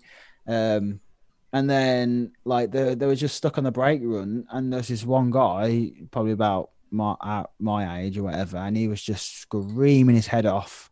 He was like, "Get me off this now!" And at first we were like, "Is he having a panic attack? Is like shit? Like what's up with him?" But then like every time they would go away, he would be fine, and then like talking to his girlfriend, and then the ride-ups would come back, the people would come back, and then he would just start yelling at him again, and he would get and he was like, and they're like, "Look, we can't get you out until you're in the station, or we get the people to come in with the ladders and stuff, because it's a mean old drop. Like you can't just open it up." There's a reason why it's got a floor that goes down. And it's just like the reason that you're still in the train is the reason we can't get you out of this restraint right now. So can you just calm down, please? Like, I think that you can just like flip a button, and it's just like, but once they explained that, because everyone could see what was going on, and I'm just like, what the hell? It's just mental. But see, like it's stuff like that you, I suppose, like you have an understanding of it, but and obviously we do as enthusiasts, we have an understanding of how, of where ride vehicles stop on ride layouts where they're the safest and stuff. Obviously, we know about that, but just for non-enthusiasts, it's stuff that they can't really wrap their heads around unless they like become enthusiasts or they work at a park and they see those things. Because like when there's evacuation situations and stuff, the first thing we tell them is that they're stopped on one of the safest spots in the ride. It would be a whole lot worse if like a train had rallied or something like that, or if it was still in motion somehow, which it's in motion until it reaches a block anyway. So, but if the train stopped on the block, then you're in a safer spot. You're not going anywhere, and it's Nemesis is comfy, man, as well. Like it's not even like it's not even that, but it's not like you're a bit. Exactly. It's not like an X car where you're like struggling to breathe by the end of it because it's come down. You know what I mean? Like that would be, or like if it was like Galactica where you're still stuck. You wouldn't want to be stuck in that position too long. But talking of that, I just wanted to say like that the way the staff handled that when they were broken down was so like they literally come out straight away, loads of bottled water. It wasn't even hot, but they just went, here's some water, give it to the staff, and then eventually it's literally just to lower the stress levels. Exactly. Eventually, they come out with the steps, open the restraints up. Everyone got off and stuff. Aaron in the chat got stuck on Swarm, had a nap. Don't blame you. That's even comfier, man. Actually, that. So it's nice. The funny side of that is he's probably not lying in all. No, he's probably not. He probably had a won't put it past him. Woke up on the opposite side of the car. I always thought that about B&M. I always thought that about B&M dive seats because they are reclined as all hell. You could catch a few Z's in that. I think like an Oblivion seat. Theme park Matty has a good question. Dan's kind of, I think he is answered. I don't know if you can elaborate. Kind of. He said that you need to answer a few questions, but what qualifications do you need to become a ride op? To become a ride op. It's going to jump out a minute, right? Yeah. There's nothing in the ways of qualification, because for a lot of people it's their first job. Yeah. So as long as you can provide obviously experience working with people helps a lot. So as long as you can provide that, whether or not you've worked in like another customer facing job before that, or just how you interview as well, how you answer the questions, you're usually good. There's nothing too crazy that you really need, to be honest. Depending on the park, on the position. Like when I applied for when I applied internally for ride lead at Hershey Park, I had to have at least a year or at least a summer of a ride operator position under my belt. That was part of the protocol, and that was the same at Busch as well.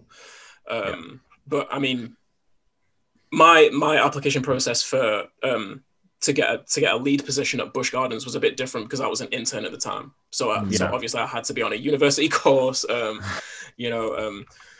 Provide. There was a lot more reliance on past experience for positions like that. So as you go up the positions from to team lead to supervisor to assistant manager, depending on the way area managers, depending on how it's set up in the park that you're working at, because it is a different setup in each park. There are a lot of steps on the ladder to work up in really larger more developed parks like Hershey and Busch that rely on a lot more staff. as opposed to, you know, a Lightwater Valley that has a much smaller number of staff, and it Probably literally more minimal, I would imagine. A minimal amount of staff. It's ride operator, team lead, manager. Yeah. That's So, in the rides department. That's it. So like, I'm just interested. I hope that answers your question. Yeah, I think it kind of. I think because qualification, that kind of, to me, that seems like what would you need to get the job. But I think what I'd be interested in, like, obviously, like what kind of when I was an X-ray technician, for example, like that was quite a major role in terms of the last person to check if there's any weapons or bombs going on. Like that's lives at risk, and I'm guessing when you get to a coaster, exactly the same. So, I mean, I had like a week's course to become X-ray trained within the company I was in, which was UPS. So I'm guessing the situation to become like a ride up of like, for example, Wicker Man would kind of be the same, surely, you think? Yeah, so like when I'll use Busch Gardens for the example. So when it depends where you get placed, because at Busch Gardens you can get placed in an area which has like a collection of family rides and kids rides, and like family flat rides, kids rides, and stuff and stuff like that. Or you can get placed in the crew of a major ride or major coaster. So you could and that's a dedicated crew for that coaster, like Wicker Man at Alton Towers, It's as easy as Luke makes it look right. No. For Busch Gardens, their training was quite extensive. So you would get trained on general employee procedures, which covered, you know, how you want to carry yourself at parks. What are the main things to value about your presentation of yourself and interaction with guests and stuff. How you'd handle like confrontation and stuff like that. Exactly. Different situations, how you would handle confrontation, handle requests, issues, stuff like that. Locations of stuff. So that's like one level of that's like one level of the training, and you would do it, and you would do a test on that. And you would have to pass that test in order to be able to do anything. If you pass that test, then you can either work on the rides, or you can work as an area host as well. As an area host, which would be kind of being the first front line to guests. And stuff. You spend a lot of time just making sure each area is as well presented as possible.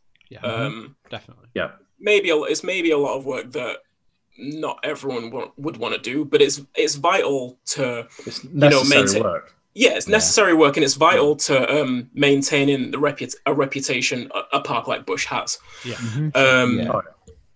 So you can do that, or you can if you applied to be a ride operator, that's when you would start your on-site training at the ride area you're at, or at the specific ride that you're at.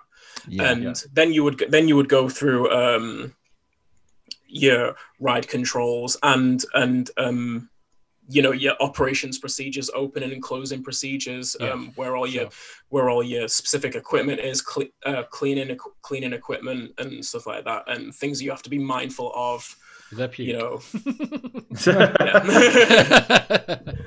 Basically, and that varies in magnitude depending on what ride you're on. Obviously, there's a lot more. There's a lot less to there's a lot less to have to train you on to work a kids ride than there is to work Griffin in the back of the park. But like it does vary, but it's depending on the park. It can be extensive. It can take a long time, but it's necessary. And as a lead, I always just wanted to display as much patience as possible, because not everyone's as receptive to, you know, training and coaching as some others are. Yeah. Yeah, definitely. There were more than a few times where I knew the training was going to take a while. It was going to take multiple days anyway. So I was more than happy to just, you know, let it take as long as it needed to, for the person I was training to feel comfortable with what they were doing. So yeah. Okay. So Sam said, did you learn any slang out there that we might not hear back here in the UK? Like anything behind the scenes where you're just like, oh, that's a bit of a, not heard that before. You mean like chat like between staff? Park specific, or just like anything, I guess. Anything you heard that you were just like, any, you know, slang terms that, you know, it's kind of sometimes it can be quite institutionalized into the park where they call something else, for example. Yeah, I'm guessing that's what Sam means. That's a good question. Is that Well, let's say Apollo. Was there anything you staff used to say on Apollo that you probably wouldn't say on Nemesis, for example? When like to do with like dispatch, guests, that kind of behavior. Oh, okay. So I suppose where it differs from park to park, the all clear dispatch signal was different at Busch Gardens as it to what it was at Hershey Park. At Busch Gardens, it was, you know, it was all clear. It was the thumbs up. At Hershey Park, it was like an okay signal, and I think like the standard is to give the thumbs up.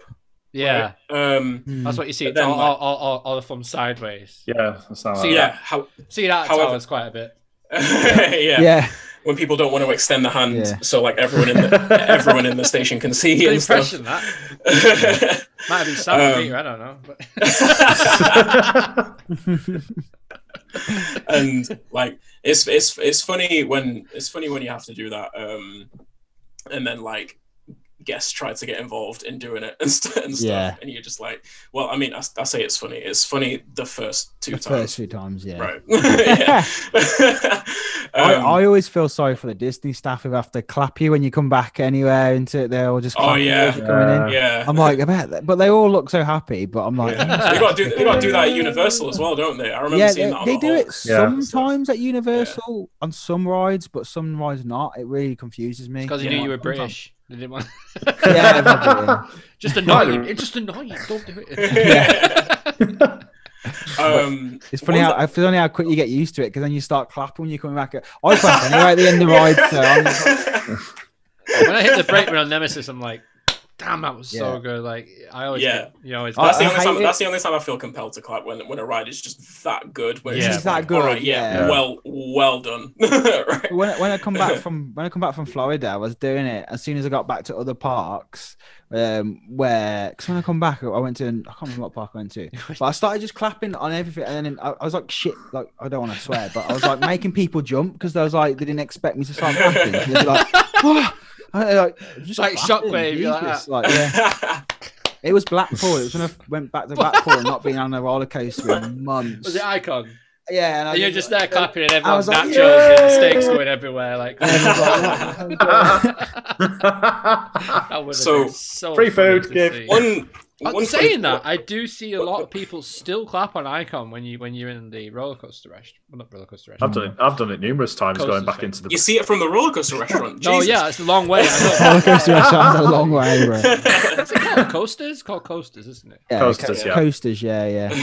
It's not far. One thing, one like cool or funny little difference as well is just the amount of microphone spieling that they do at American parks as well. That's not as much a thing in the UK, is it? Like we will have not really, no. we will have like operators get on the mic to convey essential information and stuff. Check your sheets, pull down your lap bars. Yeah, but it's usually just that, isn't it? Isn't it? It's usually done really... by a pre-recording as well. Like, yeah. Like I did notice it. I did notice it at Alton Towers that a lot of the operators check 4 will get on the mic to read out. And you know what? It's strange. Pre-written stuff. It's strange when you hear it, when you're on the ride and you hear them shout out, you're like, ooh, because it's nowhere else on the park. Like when you go on like Galactica, Galactica, you would like, you hear it and you're like, whoa, hang on, what's going on? Are these in? But on every other ride, it's just literally there's no one saying anything. Just so it turns to like full blown like Keys wallet phone moment, doesn't it? It's like, it does. Yeah, I'm a zip up on my coat. It's one of them. It's crazy, but back to your point. Anyway, it happens more in the States. Like from the blogs that I've seen, definitely. Like it really does happen a lot more. And they get proper involved with it, they are Can doing you it to I can't. I wish I could. No. You don't remember any? Oh, that's a shame. Yeah, no. Make one up, Paul's chat. Unfortunately, I can't. But it's like riders coming into the gates, move forward to the furthest seat in the row, take your seat. Make sure all loose articles are placed on the other side of the station, and an operator will be come around to check your restraint in due time. Like, there's all of that, and then there's so much more interaction with it. Like we'll be asking guest questions, asking if they're ready to ride, welcoming them back once they come back into the station. It gets like it is fun. It's something that it's funny to see that employees aren't ready for it when they first start. It's something that they always have to build up to, and it's something I had to build up to as well. There was no way I was used to it at first. It's like doing a speech. Yeah. And I was like, how the hell am I gonna say? Like, I was worried about like not messing up. In fact, this is one time a few times this happened, but like one time I was trying to get a speech out, and to one ride, while the platform attendants were down checking restraints, I was trying to get the speech out, and I was just like stumbling over my words like multiple times, and one of them just looked up at me and went, "Damn!" I was just like, get it together. I just remember his face so clear. He just looked up at me and just went, "Damn!" Oh, that was funny. And that was your introduction to. That was like my welcome to Busch Gardens moment. Just step up, son. But yeah, like it is a bit like daunting at first, but you get used to it because we have to do it so regularly, and then like you get to a point where you're singing happy birthday for a guest, like, and you get in the whole station to join in. That's the thing that happened. That's the thing that happened. In Howler Scream at Busch Gardens, it's a time where everyone's a bit on edge because it's a Halloween event, so we like to play on that, right? And we get people, we especially at Apollo's Chariot, we got people singing in the station, getting ready to go and stuff. Like, we got requests to sing stuff. It was weird. That's so cool, man. That sounds like such a vibe. It really does. Yeah, and I guess it's stuff like that really make your experience. Yeah, definitely. Because it gets everyone involved. There's obviously like there's the one or two operators that think they're too cool for all of that. And just There'd be stuff Like you wouldn't really this. see at UK parks as well, and there's not a lot of that does go on kind of this side of the pond. It's more sort of in the US that you do see I've that got sort of one example that I can environment. think Yeah. of is Runaway Mine Train at Alton Towers. Oh yeah. Actually, yeah, that is the point. Yeah. They always Yeah. brilliant Yeah. on that. Yeah. Like, Yeah. when you especially when you get a last ride of the day. Oh, 7 times. Woo! Here Yeah, we I go. mean, They do get into it on Runaway Mine. Should we Everyone- enjoy that Send ride? again, send Go again, again. send again. Choo-choo. all the staff are just like laughing as well because they keep just going around and Yeah, around. it's just It's awesome. It's like Lee Great was just ride, sat though. there pressing the button, sending you time and time again. yeah. Yeah. fantastic ride. Like, Yeah. I love that. I love the It's Mine Train. great. Yeah. Oh man, like when it was not Halloween, it was the day, it was the opening day of Scarefest this year, and we got like a last day of the ride in it. And man, like at the end of the day, when you go through that turn just before you go into the tunnel, that is intense, man. Yes. Well, That is yeah. so Oh, yeah. intense. I remember I on can't that believe it. I was like- documentary, and Wardley comes off it, and he goes, "That was a bit more intense than I imagined." It's like, yeah, Definitely is. yeah. It's It's a really Theo's tight favourite ride turn. is that. Trust me, I know it's a really tight turn. Yeah. Really I was tight. gonna say, it's literally like Theo's favourite ride. Like every time he gets It's proper such- psyched, just yeah. as he goes around that bend. That's such you a know. cool kids ride. Like, Oh yeah. it really is, because it's got that element of speed, especially through the tunnel. But then because you go into a tunnel, you kind of don't see it coming, so it shocks everyone. And then by Yeah. the time Yeah. you're at the other end, you don't even realize what's happening. You go around again No. and you think, "Oh, it's that fast moment. I'll brace," Yeah. and then you get this and you start proper. You sort of do that with your head. Yeah, you psych up. Yeah, you kind of do. through the tunnel. It's really Yeah. close. Like, it's so close. Yeah. But it's So, perfectly safe, obviously. But it's really close. I think Oh, there's a guy in the chat, Christopher Newmiller. I think he worked at one of the bush parks. I think he mentioned. That's cool. He had a couple of questions. Just what rides did I work at Bush? So I worked at I started working at the rides in the Italy section of the park. For those who don't know, Busch Gardens Williamsburg is a park themed on European countries, and Italy is one of those countries. So I initially worked on the family rides and kids rides in that area. In my first summer, I got cross-trained on Tempesto, their premier Skyrocket 2 coaster, which was all right. I like that ride. I don't really have any kind of emotional connection to it or anything, but it was an experience. And so yeah, in my second season is when I worked on Apollo's Chariot. And that was I didn't want to do it at first because I'd worked up a really good working relationship with my partner in Italy's rides at first, and I really didn't want to leave. I really didn't want to not work with her anymore because we worked so well together. Yeah. But working at Apollo turned out to be the best thing I could have asked for. So yeah. Cool. So out of every ride you've kind of worked on throughout, obviously Hershey and Busch Gardens, Williamsburg, etc., which would you say is like the number one ride that you've enjoyed working on the most? Would you say it's Apollo's Chariot? Yeah, I would have to say Apollo's Chariot because that like there's like we all have the stories of well, not the stories, but just like the sort of anecdotal evidence we can go back on just work colleagues just being work colleagues. You don't really have any connection to them whatsoever. Like you have banter with them at work and stuff, but it's like you go into work, have a few jokes while you're working and come home, and that's it. Like it was very much like that at the airport for me when I worked up there. It was fantastic, really great sort of team environment and all that. Yeah, I can imagine. Yeah, like to my point, Apollo, like that team, I loved that team to death. Like that team, we became, especially throughout Howl-O-Scream, it was a family atmosphere. Like it was such a family atmosphere. I became so super close with a few of them on that team, and I'm really, really good friends with them now. Like 2 years later, it was such an enjoyable experience.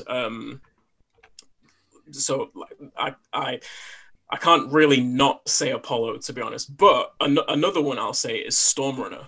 at Hershey Park. In my second season as a lead, I got to spend a lot of time at Storm Runner, and that was so super fun.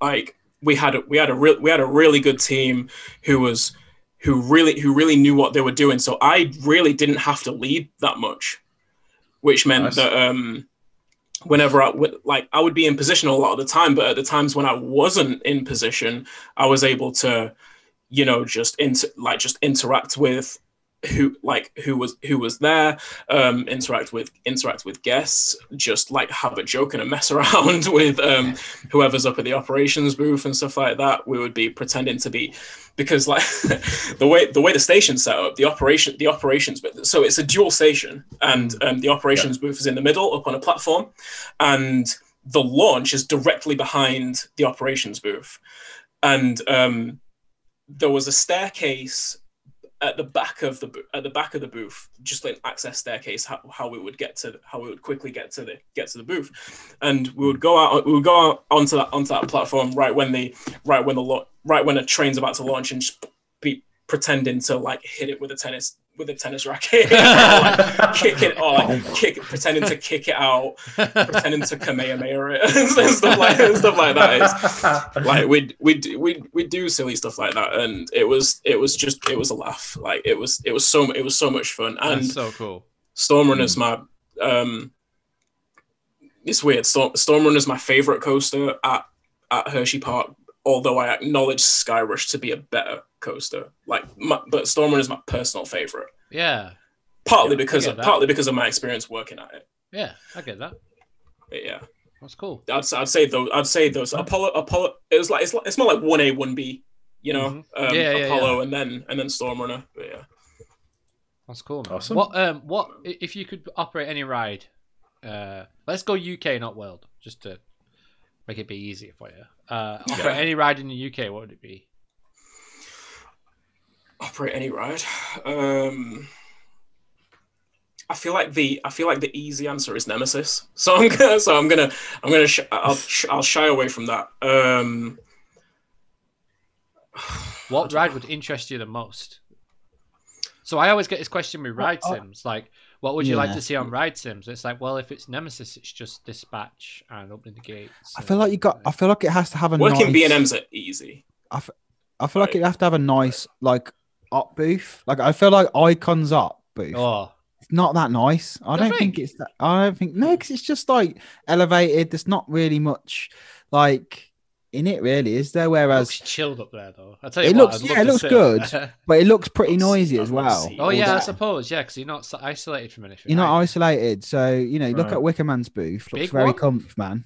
Big one's like way back. I'm kind of thinking big one just because of the history of it, and like the people I would get to talk to. Yeah, while operating big one, about like one thing I'm really interested in knowing more about is just what it was like to work the big one when it ran 3 trains in the 90s, in the late 90s. I would love to have a chat with somebody about that, just because it just looked like such an atmosphere, and the pressure that they were under, to keep trains sent out because of how the ride was set up. In fact, I would love to talk to Scott from Pleasure Beach Experience about that. Yeah, so would we. So Scott, if you're listening, yeah, absolutely. But yeah, like I think that one. I'd like to maybe work Wickerman, because I worked Lightning Racer. Oh, the smell in there at Hershey. Awesome. Do you reckon your clothes would smell when you got home?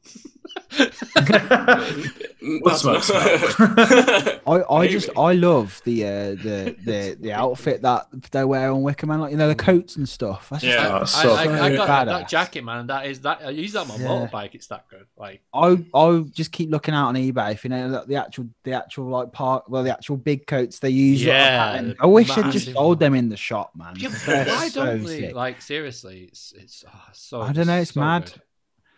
Are they regatta as well? Those ones? Yeah, they will be probably. Most look like it, don't they? Yeah, probably. But even the t-shirts they wear, I know they have the similar style t-shirt, but I just think the outfits they wear are good. Like Smiler's cool, but I don't know if I'd want to wear the outfit all day. That's going to be a no from me. Oblivions doesn't really look saying it comfortable either. like that, the booth looks pretty cool for. Oh yeah, the Smart booth Booth is does look pretty cool. That kitted is out. really To be fair, nice, man. One thing That's I'm really nice. what I'm thinking now is maybe Saw the ride. oh yeah, that's That'd be what- cool. What would that be like? Like I reckon that'd be an I don't know. experience. You'd be stressed out, man, because it'd be down every like 20 minutes. Yeah. Just You'd be when like, you're "Can I in the just queue, operate the ride?" at least Yeah. we get to the station and then it breaks down. we Like just moved 90 at the gates and the lights just went boom. That was a it's really down. cool. 90% Really of their cool job experience. it's just announcing like it's down because it's the only job there. They're like, we may as well make use of you. Yeah. Joe, that was your first time on, wasn't it, when it broke down as well? It was. Yeah, First that time. was- We didn't even I got mention to see, that in the like, vlog. No, we didn't, did we? No, we You didn't. could quite literally like see like everything kind of inside that first sort of pre-show part. So in a kind of weird way, that sort of ruined that first little section. But obviously, I knew what was coming anyway. So yeah. It's Still lit very up cool. now anyway. It's lit up like a Christmas tree. That drop Yeah, now. It flipping used to be it's- a lot darker in there. And you didn't see it. Full on UV now. Yeah. Yeah. Bit, It does a look bit cool. weird that was. Right. Yeah. Christopher had another question as well. It was like Sure, go for it. like the strangest shutdown at a ride at a ride at Bush. I will say I didn't really I didn't really have any strange shutdowns at Bush that I can put to memory. A lot of our operations were decent, to be honest. Like, I mean, you said it, not me. There was a few that I can remember at Hershey Park though. Just in the sense of it was kind of just like, whoa. Like, so I worked Fahrenheit, the Intamin coaster there that has a vertical lift, and one time this happened a couple of times actually, but just one time, like, the train would get stuck on that lift. So if you think about, like, it's a vertical lift, it doesn't have a catwalk. How are they getting down? God. And, Good question. yeah, and it's just a little bit more daunting than So seeing... how would they actually get them down if that actually happened? Then? So what Reverse they the chain, right? No, if it was a case of having to e-stop the ride, or just like we don't have power to control the lift for any reason. It might not have to be an e-stop. The maintenance guys would just use an external power, an external battery, an external power pack to use the lift motor, and they would just get the train down slowly to the catwalk at the bottom of the lift. Right. Yeah. So basically, bring it back down gradually. Yeah. So you do reverse the chain. Essentially, yeah, but kind of manually, but kind of not. Right. So how would rollback affect that then? Because obviously, you've got those rollback things Well, in it would there, hook, but wouldn't it? And then It's you got- would move the chain slowly, so it would come so Yeah. it kind of drops down. Yeah. It has- okay, that makes so- sense. Smiler it has the to- thing that brings you back down with the LSMs as well. So. Yeah. Also, Fahrenheit has two chains. It has two. Right, I two see. chains that run parallel to each other up the lift. That makes sense. Whether I wish I could remember more. It's Whether fine, man. or It's been a not while. whether or not it has the Oh. the same ARB like teeth system running up the lift. Yeah. I would assume it does. I can't remember for 100% if it does or not. But yeah, like there's enough support on it to stop it from the worst case scenario.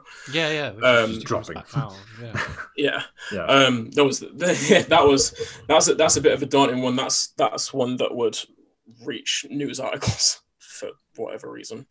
I mean, seeing a train stuck on top of a vertical lift is like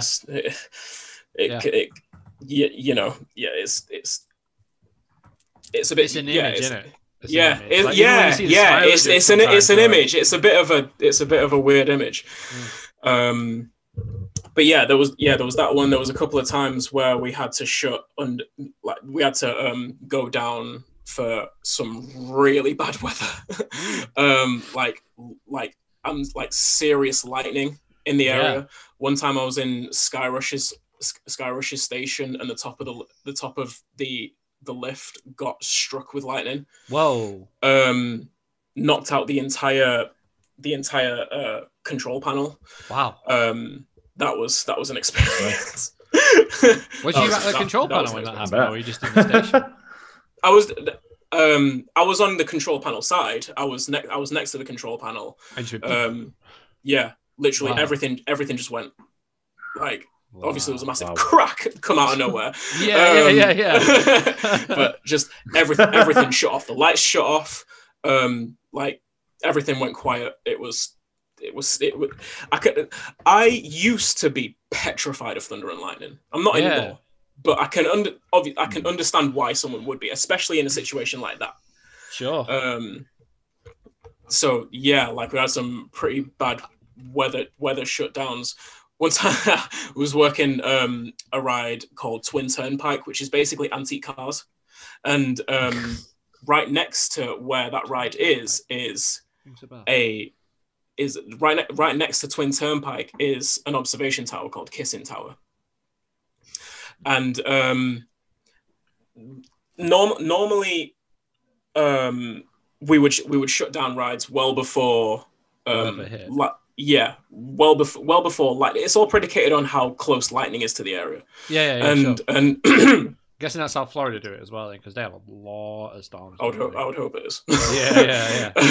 They know what's coming in like 4 hours before. The funny thing about Florida, I've thought anyway when I was there, like we had a lot of doubt because when it rains very quickly. There's only like 10 minutes in it, but 10-20 everyone just like goes underneath and like anything. And I'm just like, we're used to this. What heat us up? I was like, it's so hot. I want this rain. And I'm like, it's like, what is it? You've got Splash Mountain for a reason. everyone went out of the queue for Splash Mountain. And I'm like, you're getting on a water ride.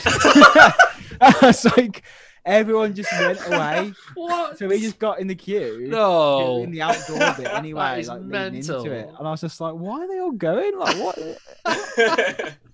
They really don't it. I bet they get back on the ride as well when they've done it once. Of course like, they do. Wet once, might as well do it again. As soon as it gets sunny again, they're right back on a water ride. But so like one time like a storm was moving in when I was working on Turnpike, and we were waiting on a call to shut down. Yeah. And we were like, and I was looking at the other lead. We were like, why have we not got the call to shut down yet? Like this storm is rolling in. We can see it rolling in. Like the clouds are coming in. And it was a while. Like the rain was coming. The rain was coming down. We could hear the thunder, and we still haven't got the call yet. Kissing Tower was down, but we weren't for some reason. We were at a stage because it's in stages depending on how close lightning is. Yeah. We were at the stage where we were supposed to close, but we hadn't got the call yet, and we were just looking at each other like, why have we not got should we just close anyway? Yeah. Like what should we do here?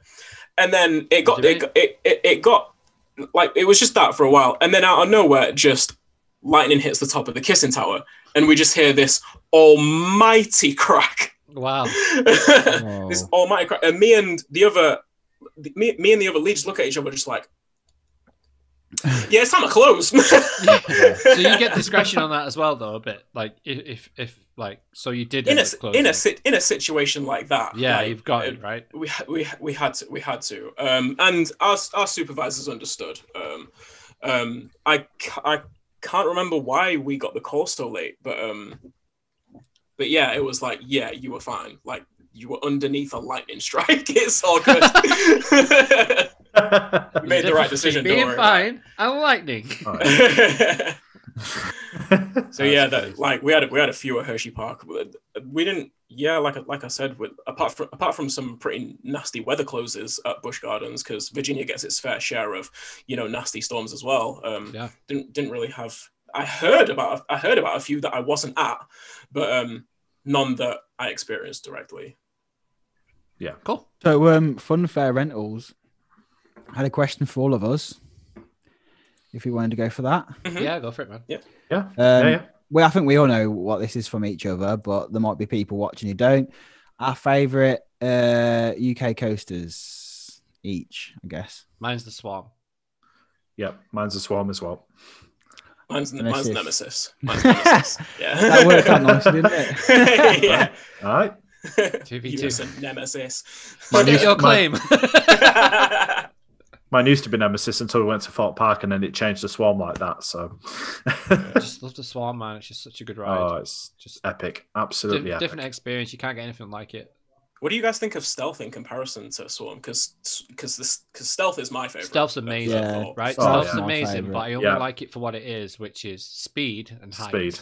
Whereas the Yeah. Swarm is like everything. The experience of the island, the theming, the fire when it's Yeah. on. Yeah. The seating Missed position, out on that one. the way you are, the experience. You can get different experience every time you Yeah. ride the ride. Different. I different to be seats. fair, Where's like, where's Icon and Smiler guys? Oh, Icon's up there. So it's probably. I would probably say mine would be Swarm, Nemesis, Icon. That would be what mine would run at. Yeah. I haven't ridden See, Icon yet. Hopefully I'll love- get that in next year. I love Swarm. Mine's on my website, so Yeah, I love There's Swarm. so many good until- rides we've got. Like, Yeah, I love Swarm until I did Phoenix. yeah, you said that. It was just Do it honestly now. that. I'm sorry I have to keep mentioning it, but I that know. like I just think when you do that, I know it's not got the it's still got like honestly, if you like Merlin-esque fantasy stuff, I think you'll like it as well because Yeah.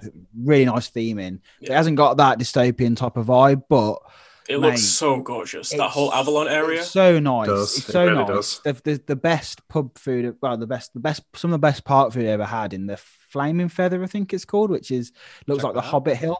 Yeah. Really cool. You got amazing view of Phoenix, and I think, yeah, Luke. But by the sounds of it, how much you love just the ride of Swarm. Like, wait until we do that. Like when we go and do it, like you'll just love it because I need Toverland in my life ASAP. I'm tagging on as well, so that's all 4 of us. Yeah, definitely. We've got a lot of trips planned next year. Oh yeah. Anyway, guys, we've been going for 2 hours. So Yeah. Should I know, we it's gone. wrap this one up? Is Yeah, there Sean, anything else you wanna- congratulations on wanna winning ask? the Clamshell Award, man. thank you. Good. Deserve it. Congratulations. Thank you for everyone who voted. Really, really appreciate it. It means a lot. 100%. Yeah, no, thanks. Yeah, thank you for everyone who voted in the Clamshell Awards, and thank you for Jordan for setting that up. It's really awesome. Make sure Yeah. you check out Cupcake and Coasters on YouTube as well. Shad has a YouTube channel as well. I love. I honestly like. I love Jordan's vlogs. Like, They're well. they're funny. Like with Ryan Nixon on them as well. Really funny. And if They it's are not funny. you know, also Amy's on them a lot. And I always forget what a partner's called, but he's hilarious as well. Like he's just gone like he's not an enthusiast. So yeah, honestly, if you want some quality vlog content, Yeah, very check it out. entertaining, go check it out. Yeah. Definitely. Now, we would like to say we're planning on doing a show next Thursday, but obviously it's Christmas Eve. We're gonna say it's gonna go ahead, but we don't know what's gonna happen just yet. I'm down. I want to have some drinks. Yeah. Yeah, And we'll plan something different. I yeah, think we'll plan something we'll different. do it It different. Definitely. might get a bit messier, but it'd be worth watching. So Yeah, yeah. It will be fun. So hopefully, Oh, yeah, hopefully you definitely. guys will tune in next week as well. And don't forget, I guys, as well. I probably won't be here. Yeah, for that. But, we'll sort all that Yeah. stuff out when we can. It's not a problem, understandably. But yeah, we are going to try and do a show next week. So yeah, Christmas Eve show, Christmas special. I guess it's going to be great. Yeah. It's going to be awesome. Yeah, guys. Well, thank you so much for tuning in tonight. Hopefully, you've enjoyed this podcast. And if you are listening on Spotify, like I said, make sure you check all the channels and the links out in the Spotify description, and on Apple Podcasts as well, and Google Podcasts. We are on everything now, so you can check us out across all platforms, which is awesome. It's really cool. Yeah, so and don't forget as well, make sure you subscribe to Parkspill. Make sure you go to themeparkinsanity.co.uk and follow Mikhail on his social media. The links are in the video description below. Make sure you like this video and subscribe. And for now, I've been Luke. He's been Joe from Theme Park Insanity. He's been Mikhail, and he's been Sean from Parkspill. And we've been the CoasterGen Show, guys. We'll see you next week for the Christmas special. See you later. See ya. Bye, James. Yeah.